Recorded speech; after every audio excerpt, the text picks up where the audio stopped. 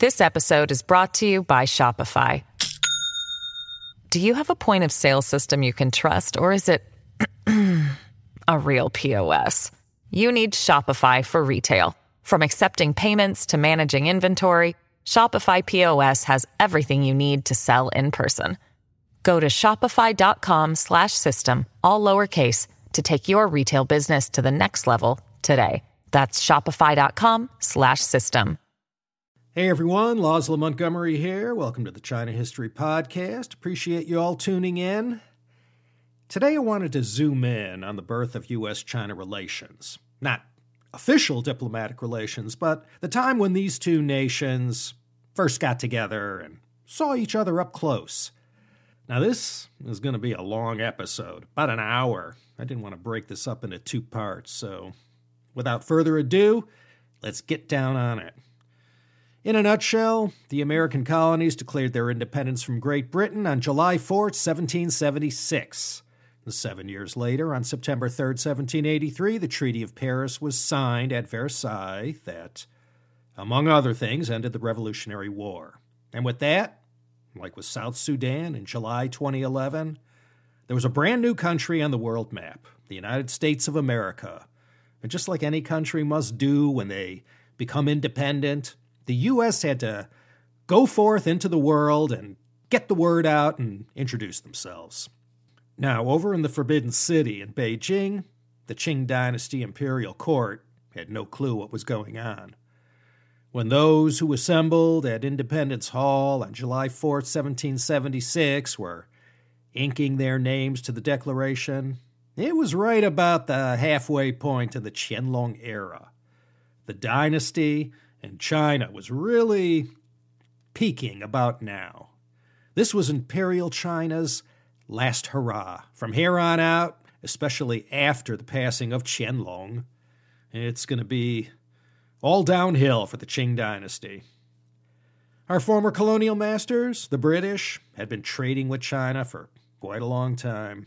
The Honorable East India Company was founded in the year 1600, and thanks to their efforts, the finest in Chinese exports made their way from the city of Guangzhou, called Canton back then, to the homes of all British subjects, including those residing in the American colonies. But because of the monopoly granted to the East India Company by Queen Elizabeth I, no direct foreign trade was permitted between the colonies and any foreign nation.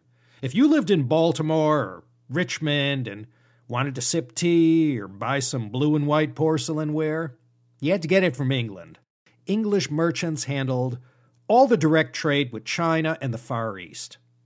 If you saw an object on someone's mantelpiece in Delaware and it said, "Made in China," it got there via England. Not only America's founding fathers, but their fathers as well. We're all aware that there was this country called China, and it was far away, and it was exotic beyond description. They knew China produced the silks that were as popular throughout the empire as they had been back in Julius Caesar's time. The same with tea. All the tea they consumed, morning, day, and night, it all came from China. They knew that, but not much else. They loved these Chinese imports back in the American colonies no less than anyone else loved them. Tea, of course, had grabbed hold of everyone. It was just as popular then as it is today. And the other things, the porcelain items, the silk garments and accessories, many people were mesmerized with the beauty of these things, and if the items were within their means, they had to possess it. These Chinese imports were something that people of the American colonies might adorn themselves with only on special occasions, or they might display some object that came from China in their parlor or above their hearth that might give off a whiff of the exotic and remind them of that mysterious and faraway place of legends. Some of the colonists might have read the tales of Marco Polo or had read a little bit about China here and there, but for the most part during the colonial period in the U.S., China was a land that no one knew much about, but they knew it was there. The beauty of the objects they saw that had come from China intrigued Western people as much as they had intrigued the Sogdians back in the Han Dynasty. not only these imported goods, but chinoiserie as well was very popular. Chinoiserie took Chinese motifs and blended them with Western shapes and designs to create kind of a new style. On first glance, it looked and appeared Chinese, but upon closer inspection, you would see some Western element added that gave it away. In the West, if there was a year that marked the line of demarcation between China, the legendary place, and China, the actual place, that would have to be 1735. That was the year Description de la Chine was published in 4 volumes. The author was Jean-Baptiste Duhalde. This book, freely available on the Google, was translated into many languages, and we, in our little China History podcast community, know it as Duhalde's General History of China. Up until this seminal work was released for general consumption, pretty much anyone who knew anything about China obtained their understanding from Rustichello's best-known work about Marco Polo's travels, or alleged travels if you subscribe to the Venerable Francis Woods theory. Up to the time of the Founding Fathers, there was no definitive work that neatly, articulately, and with such depth and scholarship presented China and Chinese culture to the West. With this newly published work, it spawned a whole generation of China experts and scholars, both professional and amateur. Duhalde, who lived from 1674 to 1743, came out with this general history of China right in the middle of the Renaissance. Voltaire was 41 years old, and Montesquieu, 46. Isaac Newton had only been gone for 8 years. So if you can picture the times and who was around back then, we can all agree this was a pretty good and opportune moment in history for something like this General History of China to be published.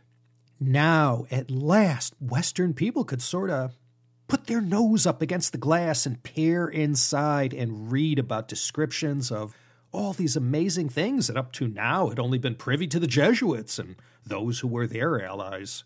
Now, at last, in 1735, when George Washington was 3 years old and still had years to go before he cut down that cherry tree, Jean-Baptiste Duhalde gave the world his magnum opus. Matteo Ricci's History of the Christian Expedition, 1608 to 1610, shed some light on China, but only as it related to the Jesuit mission. In 1665, there was Jan Nijhoff's accounts in Dutch that told of his China travels in the earliest years of the Qing dynasty. It was entitled Collection of Voyages as the Embassy of the Dutch East Indies Company to the Great Tartarian Cham, the present Emperor of China.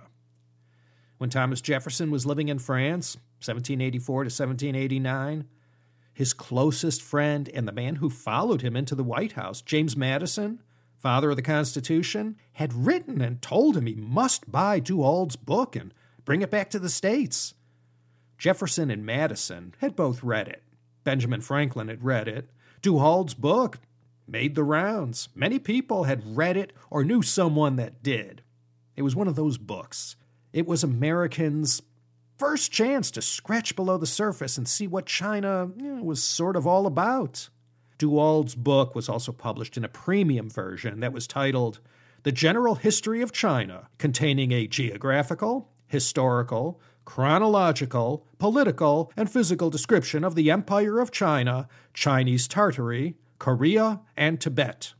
The preface of the book declared, quote, "As China is the most remarkable of all countries yet known, the English reader must be greatly pleased to find the exactest account of it that has ever yet appeared in our language." End quote. And the punchline to all this is that Duhalde, he never even went to China. But he did talk to 17 guys that did. All Jesuits, of course. They always had the inside track. And these 17 Jesuits, upon their return to the continent at the end of their service, regurgitated everything they knew from all their collective years in China and in dealing with the Chinese. Then Duhalde took all this information, organized it, and condensed it, and put it all in this book. In 1687, the works of Confucius had first appeared in Latin. In fact, In 1733, a friend of Benjamin Franklin acquired a set of the Wu Jing and Si Shu, the 5 classics and the 4 books that made up the core of classical Chinese philosophy. During the period of the American Enlightenment that lasted from about the birth of Franklin in 1706 to the death of Jefferson in 1826, Confucius really got put on a pedestal. In the colonies and after independence, the great sage was already being viewed in a positive light and as this symbol of moral rectitude. Benjamin Franklin had published excerpts from Confucius in his Pennsylvania Gazette. Among his many accomplishments, Franklin is also called the first American Sinophile. Besides this, there were many scholarly discourses and essays about China floating around in a whole bunch of magazines and pamphlets of the day. Thomas Jefferson greatly admired Chinese culture and attempted to weave parts of it into the fabric of the culture of this new nation that he was one of the many co-founders of. In particular, there were architectural elements and in how he designed his gardens at Monticello. He loved to blend Chinese elements together with the Italian architecture that he so loved. Voltaire had written later, quote, "The Chinese for 4,000 years, when we were unable even to read, knew everything essentially useful of which we boast at the present day," end quote. In the 1780s, several Americans with pretensions to literary fame wrote these travelogues of their days spent in the merchant trade in China. Mind you, China, for any foreigner prior to 1841, meant Canton, Guangzhou. Ever since 1757, all trade had been restricted to that place only. And that's how it stayed for 85 years until the Opium Wars sort of whacked the piñata and added a few more holes. This was the first time, mid-1700s, that China trade mania arrived in the West. American colonial merchant traders eyed that place and wished they could get a piece of that market. But as long as America remained a colony of Britain, forget it. All American ships had to stay out of China. The East India Company held the monopoly for all trade. But not anymore. Not after the Treaty of Paris. By September of 1783, China was fair game. Being a free and independent country now meant the United States didn't have to put up with the EIC's monopoly. Now, at last, they could freely and legally sail their ships from Boston or New York or from wherever and sail directly to China to become fresh meat for the hoppo and the quahog in Canton. Now that the newly created United States of America was free to get around the EIC monopoly, it didn't mean adventurous traders could just get up and head to Guangzhou. Back in the 18th century, this was a very, very expensive endeavor. Massively expensive and risky, too. Even in the late 18th century, sailing from one end of the earth to the other was always an iffy proposition. You had the cost of the vessel, the crew, the insurance, the provisions, and last but not least, all the cargo of the highest possible value that you could cram into every available square inch of space. That could be more than $200,000 worth of goods, maybe more, depending on how many Spanish silver dollars were loaded on board. So you had to be a man of substantial means in order to finance an expedition like this. My fellow Americans who are familiar with their early history might have heard of a guy named Robert Morris. No relation to Gouverneur Morris, though they were close friends. He was probably the richest guy in America when Paul Revere made his midnight ride on April 18, 1775. Along with Chaim Solomon, Robert Morris was the main financier of George Washington's Revolutionary Army. He also goes down in history as the only guy who was a signatory to not only the Declaration, but the Articles of Confederation and the Constitution as well. He was also credited with being the first one to use the dollar sign that we are so familiar with. He made his fortune in the shipping business. Robert Morris was keen to explore these deals that would involve trade with China. Fate one day brought Mr. John Ledyard face to face with Robert Morris. Ledyard was a Connecticut Yankee who ended up in the employ of the British Navy. He was on board the HMS Resolution during the famous voyage of Captain James Cook. Ledyard was a tragicomic figure. He was the guy who first figured out, when he was briefly docked in Canton in the service of the British, that the Chinese went gaga for North American furs, especially sea otter pelts. They fetched a very substantial premium and apparently weren't so easy to find in China. Sea otter fur was the Chateau Yquem of animal pelts. It was the softest, most luxurious, and had the highest concentration of hairs per square inch, about 1 million. And even back then, a good sea otter pelt would fetch $120, and that was back in the 18th century.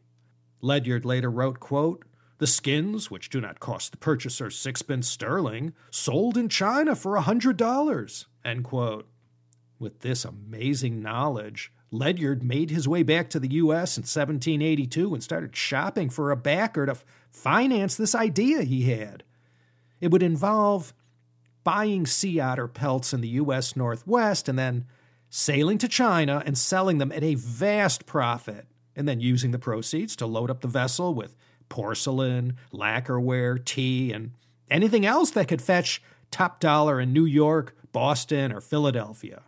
The key point was that Ledyard knew firsthand what the demand was in China for these sea otter pelts, and in fact, all furs. In his search for a backer, he of course went to New York, but only met a lot of looky-loos. Nothing panned out. He was just another guy with a great idea, but no funding, and he just couldn't find a backer. In 1783, he ended up getting hooked up with Robert Morris in Philly, and the two of them decided to go into business together on this venture. The plan was to put together 3 vessels that would sail together around Cape Horn at the bottom of South America, and then one of the 3 would head straight to Canton, and the other 2 vessels would head north to the Pacific Northwest and load up with furs and then rendezvous with the 3rd vessel in Canton.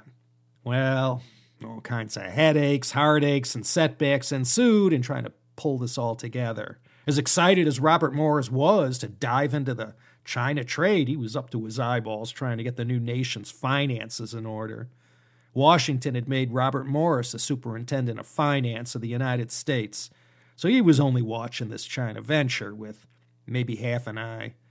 He was committed, though, and had written to one of America's other founding fathers, John Jay, quote, "I am sending some ships to China to encourage others in the adventurous pursuits of commerce," end quote. Robert Morris was really thinking big, but in the end, all the investors could muster up was a single vessel, 100 feet long and 28 feet wide, 360 tons only. And the grandiose plans to go pick up all these furs fell through, and they ended up with a completely different kind of shipping manifest instead. Ledyard's dreams went up in smoke. The vessel was laden with $119,500 worth of lead, cordage, woolen cloth, wine, brandy, rum, beaver furs, and $20,000 in Spanish specie, the international coin of the realm at that time. In addition to this, they packed up 30 tons of ginseng from Pennsylvania and Virginia. This is a very interesting story how the ginseng business started, but I'm wandering off on too many tangents already. And this vessel was called the Empress of China. We'll be right back. Don't go anywhere. This episode is brought to you by Shopify.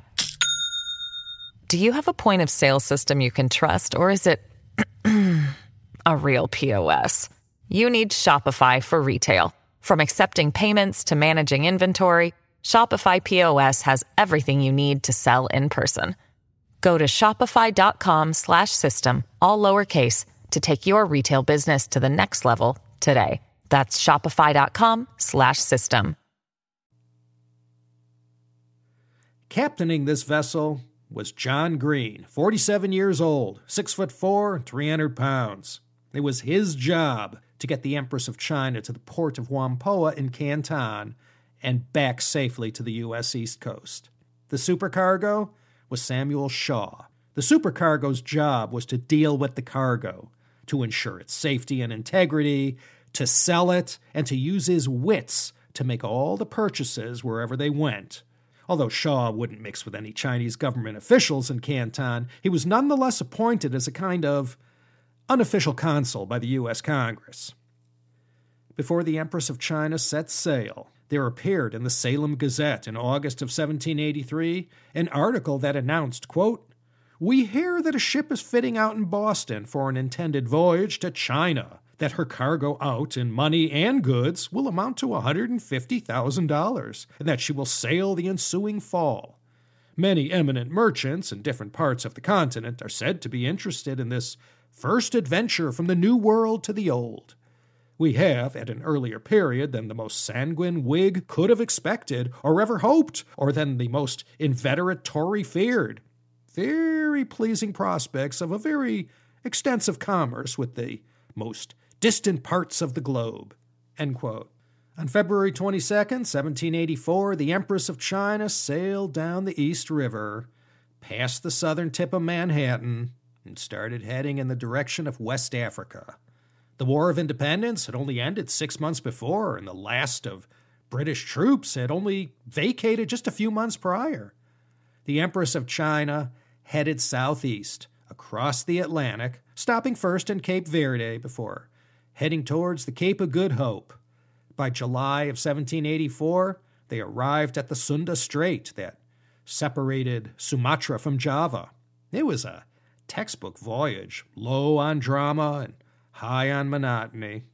Between the Sunda Strait and Canton was about as pirate-infested a body of water as one could find on the planet. But fortune smiled on America's first vessel to sail these seas. They ran into the French naval ship Triton, packing 64 guns. The well-armed Triton kindly escorted the Empress of China from Mu Bay, that is today part of Ujung Kulon National Park on the westernmost tip of Java in Indonesia, all the way to Canton, arriving there in August 1784. That's where it all began, August 1784. That was the big bang moment when Zhongmei Guanxi, U.S.-China relations, began. 238 years ago from when I'm recording this. That's when the first Americans came face to face for the first time with the people of China. Many American privateers had come to Canton before this, but that was before the new nation was established. Now, for the first time, a vessel sailing under the stars and bars made its way up the Pearl River estuary.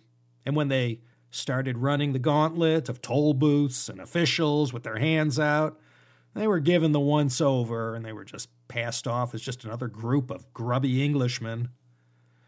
Samuel Shaw and John Greene made it clear to the officials that they had come from this new country, the United States, and when America finally bellied up to the bar and the Empress of China lined itself up alongside the other trading vessels, everyone couldn't have been more welcoming and cordial. However, despite keeping up appearances, these other traders all smelled potential trouble right away.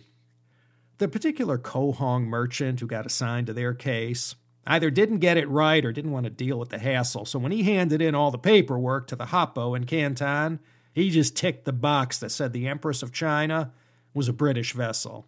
As far as he can tell, he didn't notice any difference. Now that's going to cause some complications later. China's population back then, after all those fat years of prosperity during the Qing dynasty, was about 300 million, versus the United States, who had a population of about 2 million, or roughly 0.5% of China's number. And we've narrowed the gap since then. Let me quote from Captain Green's log on Tuesday, August 24th, 1784. Quote, 4 p.m., light winds from eastward. Came to anchor with our best bower anchor in Macau Road in 5 fathom. The town of Macau bearing west-northwest 3 miles. Saluted the town with 7 guns, which was returned by the fort.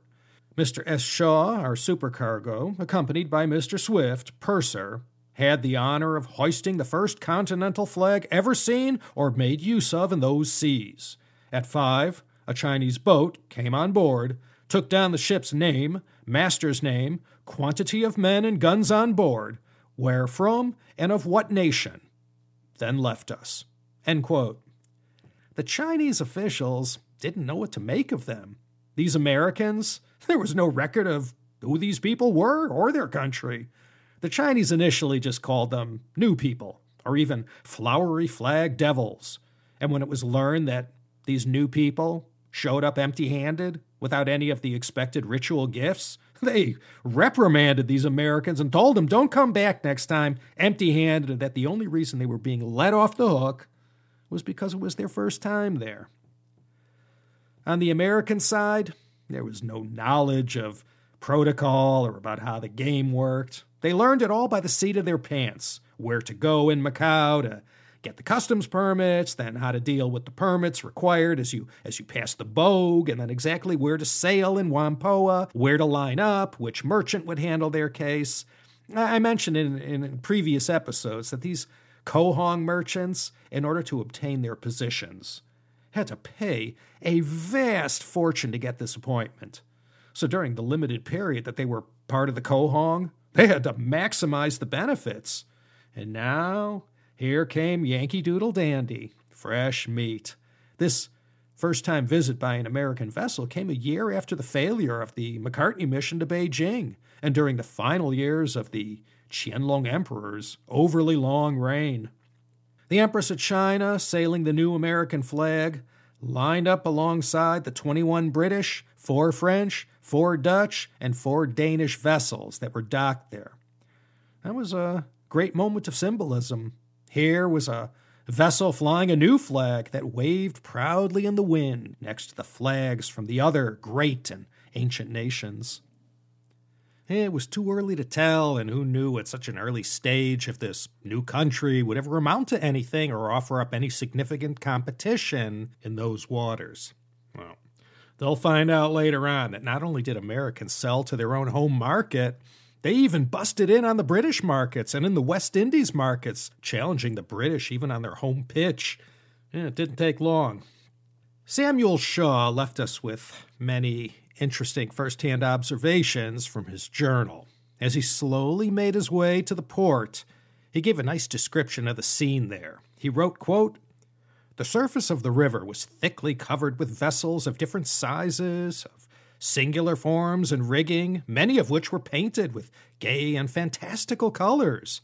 Here were boats and small craft in great variety, with numerous junks of from 400 to 500 towns burthen, covered with painted figures and glaring hues of almost every device that ingenuity could invent, all containing men, women, and children in grotesque garments, huddled together in great numbers and actively engaged in different employments, while the crash of gongs and the hum of business heard from every quarter presented a scene full of life and hilarity."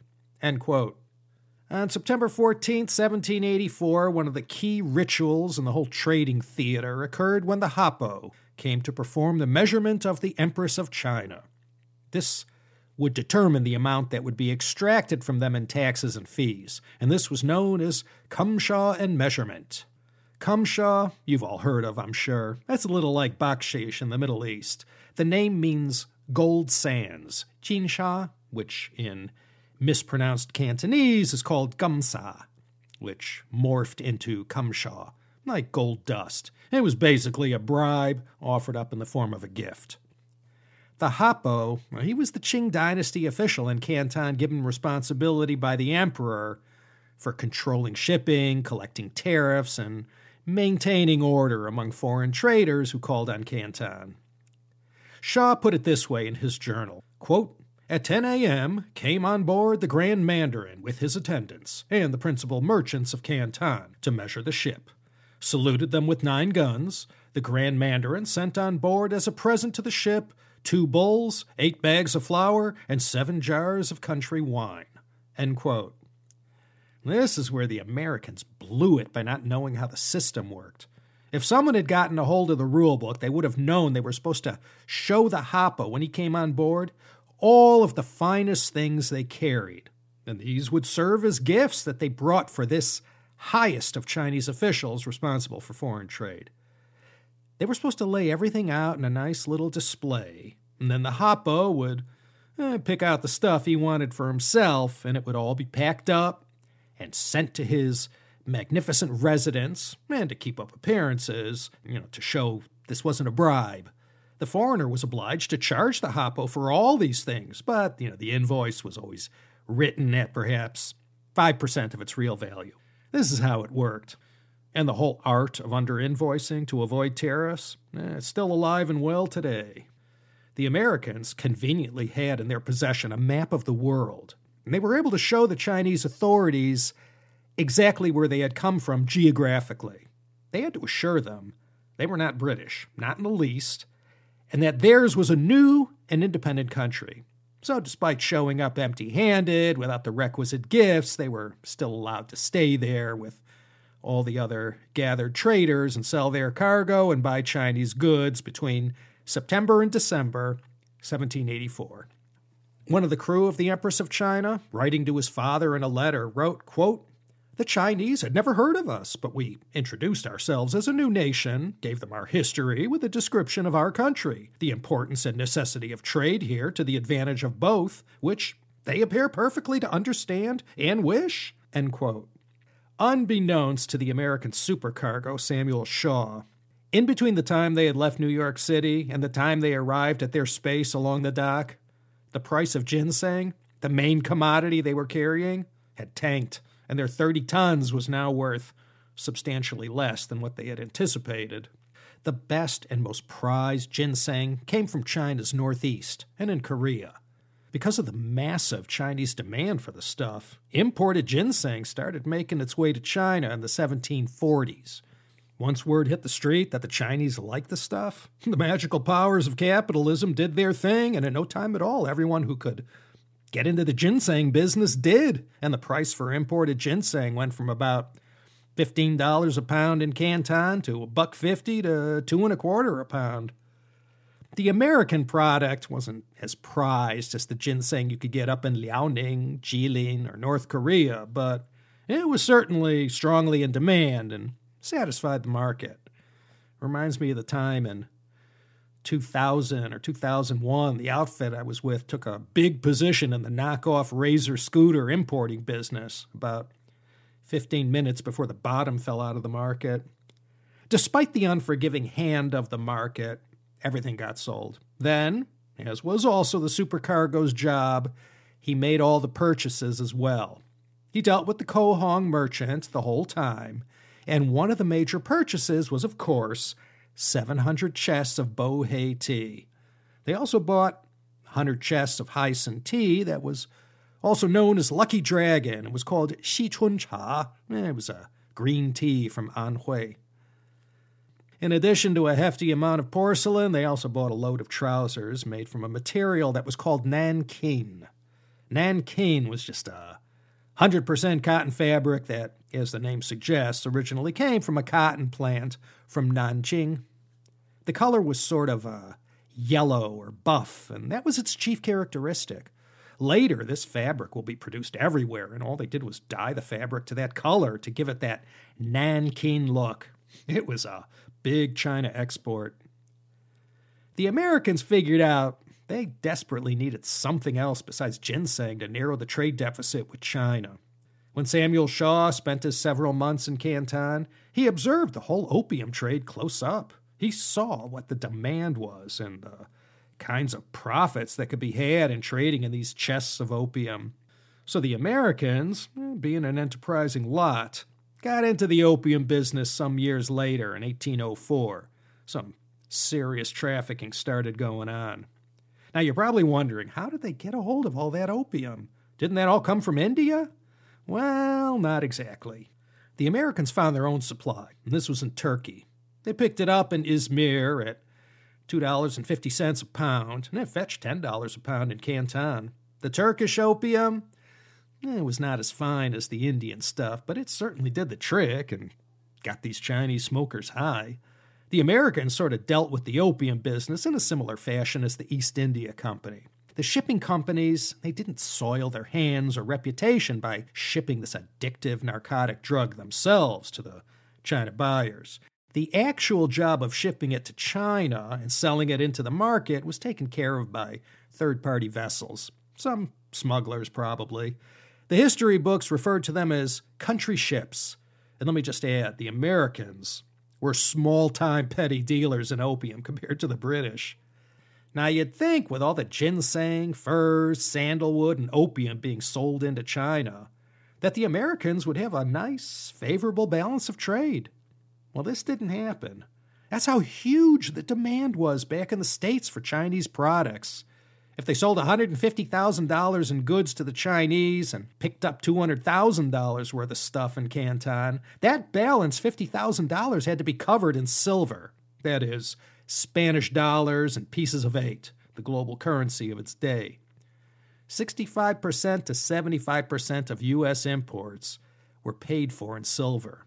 So this whole hot-button issue of the trade deficit with China actually goes back a couple centuries and didn't start with China's economic reforms of the 1980s. On May 11th, 1785, the Empress of China arrived back where it had all started, sailing home up the East River. After all accounts were settled, Robert Morris and his fellow investors, despite the bottom falling out of the ginseng market, made a nice $30,727 profit on the venture, which was more than a 25% return on their initial investment. Not bad. Bernie Madoff only got his investors 12%. After he got back, the supercargo of the Empress of China, Samuel Shaw, duly wrote up all his notes and recollections and reported to John Jay as follows, quote, "To every lover of this country, as well as those more immediately concerned in its commerce, it must be a pleasing reflection that a communication is thus happily opened between us and the eastern extremity of the globe." End quote. John Jay replied to Shaw that the U.S. Congress felt, quote, "a particular satisfaction in the successful issue of the first effort of the citizens of America to establish direct trade with China, which does so much honor to its undertakers and conductors." End quote. Word traveled fast about the success of the Empress of China and the profits earned by its investors. There was also talk on the streets about how, with this achievement in China, it showed how their new nation was emerging onto the world scene. Although everything had been nice and friendly during this first American visit to China, the British traders at once began to circle the wagons, and from here on out, the relations between American and British traders were often anything but cordial. But of course, Winston Churchill in 1946, with his famous speech, will spotlight the special relationship, and, well, now we're family once again.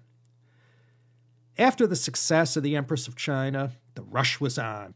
It was written, quote, "Every little village on every little creek with a sloop that could hold 5 Yankees was now planning to embark upon the Far Eastern trade." End quote. During the 3 decades since the voyage of the Empress of China in the year 1814, around 300 American ships made 618 voyages to Guangzhou, and this didn't include the smuggling vessels. A whole new industry was suddenly born. People rushed in, and from this budding U.S.-China trade, pioneered by the success of the Empress of China, came America's first millionaires and multimillionaires. But once Americans came calling to China, they learned the same thing that everyone else knew. The Canton system stacked the deck totally against the foreign traders. But despite all the taxes, fees, bribes, and various other hidden costs, the China trade was still quite profitable. One man who took the lead in this emerging market was one John Jacob Astor, the first prince of China trade. He began his business in 1800 and built a fur trading empire, and most of his profits came from offloading these animal skins in China, where they fetched the highest prices. And he took a lot of these profits and plowed them into Manhattan real estate and other investments. We mostly remember this man's great-grandson, John Jacob Astor IV, who tragically but bravely died on the Titanic at the age of 47. The Astor name, of course, is a great and historic name in the annals of American history and state of New York. Stephen Girard was another one who did particularly well in the China trade. Both Astor and especially Girard, as Robert Morris did during the Revolutionary War, almost single-handedly financed the American side of the War of 1812. These men who engaged in this trade were the first American tycoons. They did especially well during the Napoleonic Wars from 1792 to 1815 because, being neutral in all, these American vessels were less apt to fall prey to French or British naval ships. Okay, one last commercial break, and we'll be right back. To suddenly have this vast market available couldn't have come at a better time for the United States. The ripple effect of this China trade that ran up and down the whole U.S. economy was felt everywhere. For example, the shipbuilding industry was massively affected. This in turn employed thousands upon thousands in the shipbuilding and shipping industry. In addition to this, there were all the suppliers to this industry too. This is just one example. Wealth was created, and from this wealth, the American nation, at its earliest and most vulnerable time, was able to give its budding economy some well-needed traction. And from ginseng, furs, and silver, the Americans, in the early 1790s, found a fourth thing that the Chinese market had quite the demand for, and this was sandalwood. It came from Hawaii, the Sandwich Islands. Later on, this resource was also discovered in Fiji. That's where American vessels packed with sea otter pelts sailing from West Coast ports would stop to stock up on provisions before making the final beeline to the South China Sea. Whatever empty cargo space remained, they'd top it off with sandalwood. You gotta believe, trying to satisfy Chinese demand for sea otter furs and any skins from fur seals and all the sandalwood, that had a devastating impact on the whole ecology of the region. Forests were cut down to the last tree. So many fur seals and otters had been trapped that they began to become scarce, and this, of course, threw the whole ecosystem into disarray. Even today, our worldwide demand for seafood is depleting parts of the oceans. We're such a resourceful species, but we require a lot of time to learn our lessons. It's interesting to note that the whole business of OEM manufacturing in China had also already begun. This is where a factory will manufacture something or other according to the design and specifications given to them by a customer. And this is more or less the business I engaged in for more than 35 years.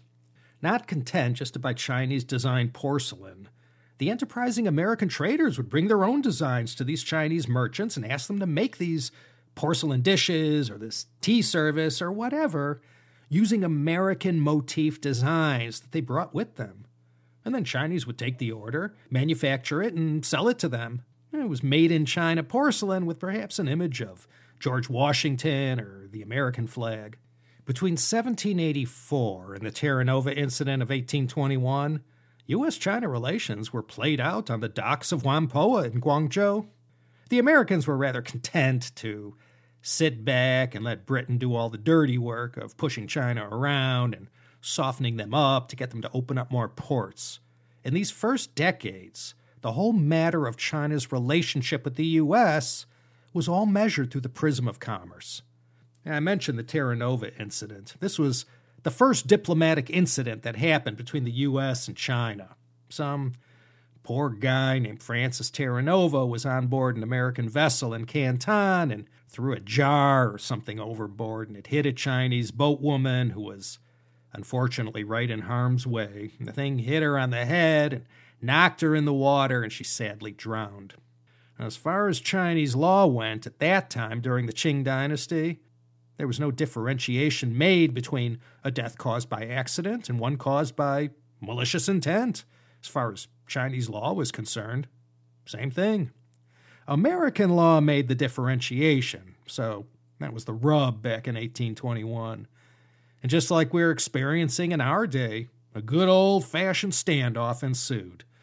But in the end, facing the prospect of not being allowed to trade with China, the American side had no choice but to hand Francis Terra Nova over to the Chinese authorities, and he was dealt a little Chinese justice. The U.S.-China relationship, however, survived the Terra Nova incident okay.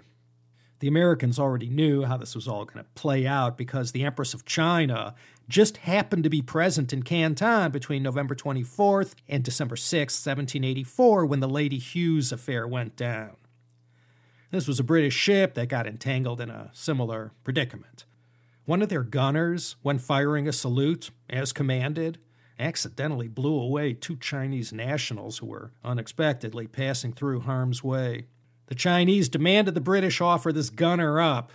There was the usual standoff and huffing and puffing and posturing, and then the Chinese official in charge slapped an embargo on all British ships, and finally, after realizing that the Chinese officials were holding all the aces, the Lady Hughes surrendered the guy who was shortly thereafter executed.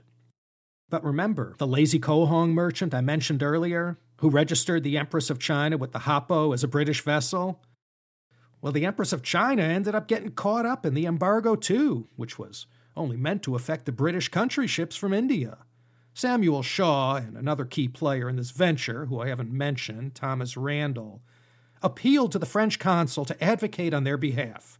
They wrote, quote, "Sir, the undersigned, supercargoes for the American commerce in China, beg leave to acquaint you that they have undoubted reason to believe that through the misrepresentation of our Cohong merchant were reported to the Hoppo as being Englishmen, and the ship in which they arrived at this place as an English country ship, and consequently they should be considered subjects of Great Britain. To take off from this misrepresentation and to announce to the Chinese that we are the subjects of a free, independent, and sovereign power is the reason for our present application, and we request, in the name of the United States of America, the allies and good friends of His Most Christian Majesty, that you will cause to be made known to the Chinese that we are Americans, a free and independent and sovereign nation, not connected with Great Britain, nor owing allegiance to her or any other power on earth, but to the authority of the United States alone, and that we pray the Chinese to consider us in that view and grant us our passports accordingly." End quote. The United States continued to follow the policy of maintaining a steady course with China trade, allowing Britain to do all the heavy lifting and just following their lead. You know, of course, where this is all heading, the 1830s. The Opium War is going to break out in 1839. Then, when Britain and China inked that most famous or infamous of the unequal treaties, it's going to freak American traders out. They saw how Britain rammed this treaty down China's throat, and now they had 5 more ports to sail to, extraterritoriality, and all the usual imperialist demands. The United States government perceived this as a threat that would put Britain in the position to have a leg up on all U.S.-China commerce. The traders saw nothing good in this for them, and they, being the most moneyed of the moneyed class, leaned hard on their congressmen and whoever else they had access to and said something had to be done about this. The American traders wanted the same exact benefits that Britain got. But in order to do that, they had to go to China and negotiate this. Now, up to this point, the United States, relatively speaking, even in 1840, was still a new country. Although the economy was growing by leaps and bounds, the Americans still didn't have the ability to maintain overseas diplomatic posts or to project power in any way. There's no 750 foreign military bases spread across 80 nations yet. So this was a pretty big step to consider, going to China to sign a treaty. This is where Caleb Cushing enters our story. He was from Massachusetts, where most of the China traders were based. He was their guy. And if that wasn't enough, Cushing's father had moved out to the Pacific Northwest, to Oregon, and he was knee-deep in the China trade. And so, in the 1830s, Caleb Cushing, with his father's interests in mind and the interests of all these Massachusetts China traders he represented, became the first person in the U.S. government to advocate for the establishment of some kind of official relations with China. Up to now, going back to the Empress of China, there was still nothing. The 2 countries traded products, but no ambassadors had been exchanged and no treaties had been entered into. Caleb Cushing had 2 big friends in Washington. One was the 10th President of the United States, yes, His Excellency himself, John Tyler, and the other was the Secretary of State, Daniel Webster. Those 2 looked at Cushing as their China expert, and knowing how to talk the talk, he was very influential over them when it came to that whole subject of China trade. In addition to serving as a U.S. congressman during Tyler's administration, Caleb Cushing would later serve as Attorney General under the 14th President, Franklin Pierce.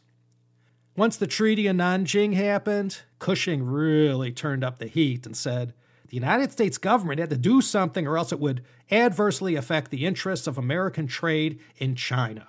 He vehemently argued, quote, if the United States did not act in the Far East, the British would seize Japan and Hawaii, giving them control of the Pacific to the immense future peril not only of our territory possessions, but all our vast commerce on the Pacific, end quote. But in 1843, with the terms of the Treaty of Nanjing reverberating around the corridors in Washington, Tyler nominated Cushing as commissioner and U.S. ambassador to China. In China, this was during the final years of the historically unlucky Daoguang Emperor. All the way up to 1857, the U.S. was represented in China by these commissioners like Cushing, rather than full-fledged ambassadors. There wasn't any system in place yet to handle this kind of formal diplomatic arrangement. So lacking credentials for now, Caleb Cushing was only an envoy rather than a full-fledged ambassador.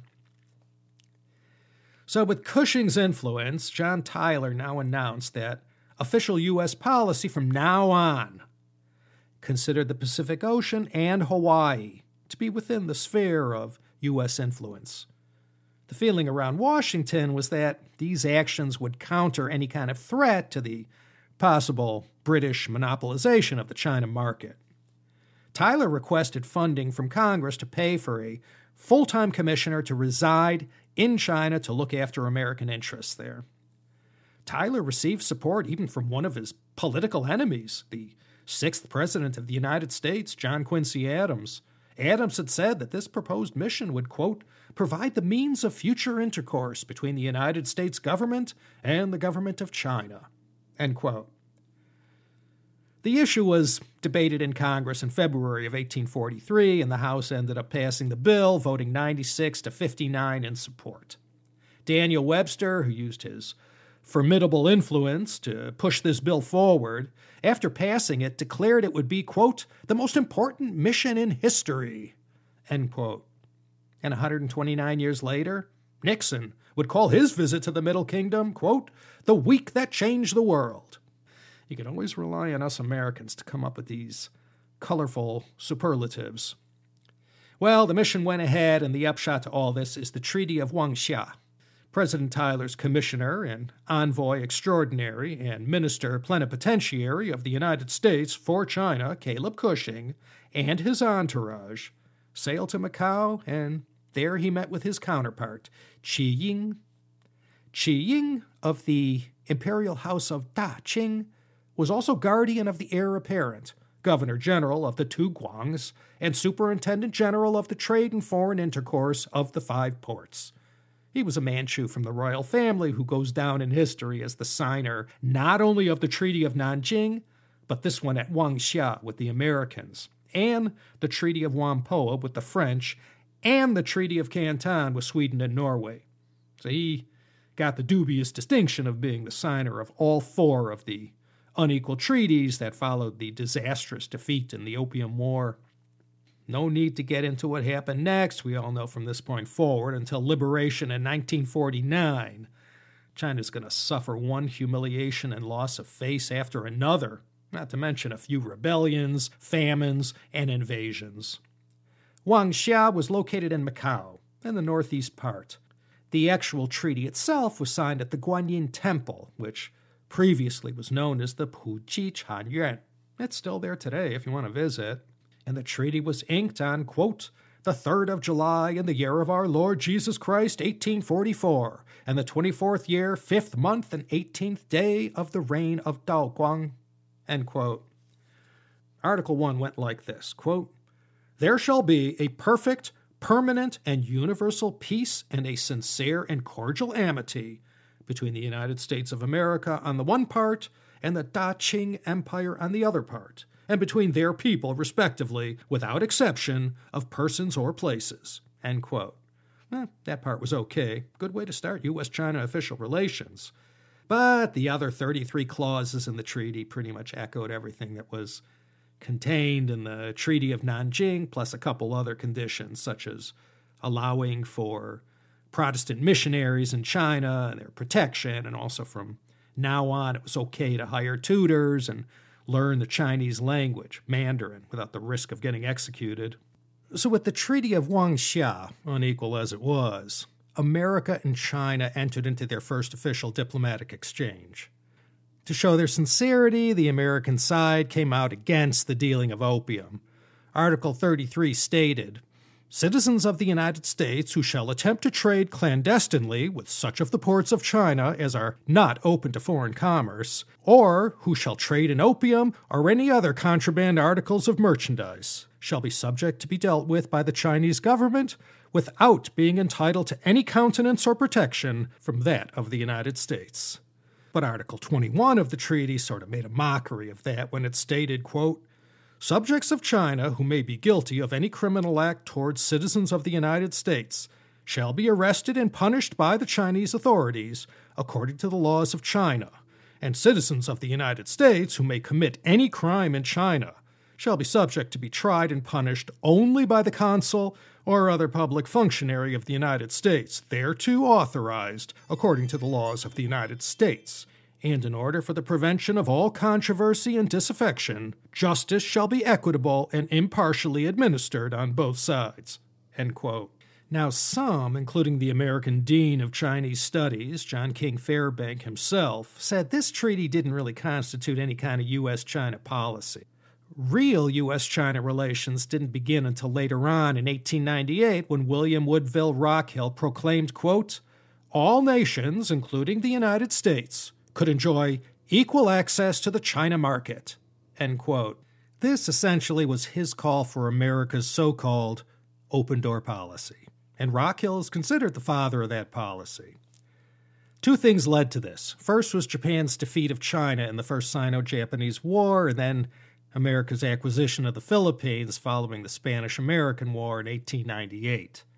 The fear in the U.S. was that China was simply going to be partitioned by Japan, Britain, and others, and this wasn't going to be good for U.S.-China trade.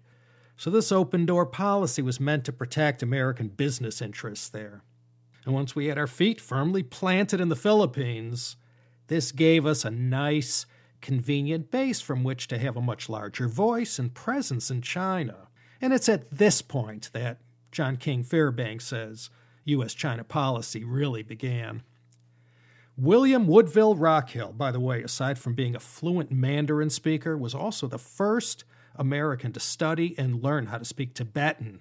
He is considered the father of Tibetan studies here in the U.S. He was also our guy in Beijing when it came time to negotiate the Boxer Protocol. He's a great late 19th century diplomat who had a big impact on our China policy and, isn't terribly well known, which also makes him fodder as a future China History podcast episode.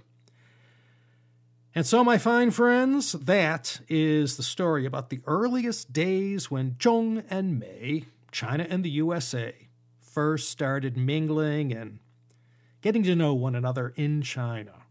May I heartily recommend a few good texts for anyone wishing to learn more. First is Eric J. Dolan's When America First Met China. This book came out in 2012 and was published by Liverwright Publishing. I also want to recommend The Empress of China by Philip Chadwick Foster Smith.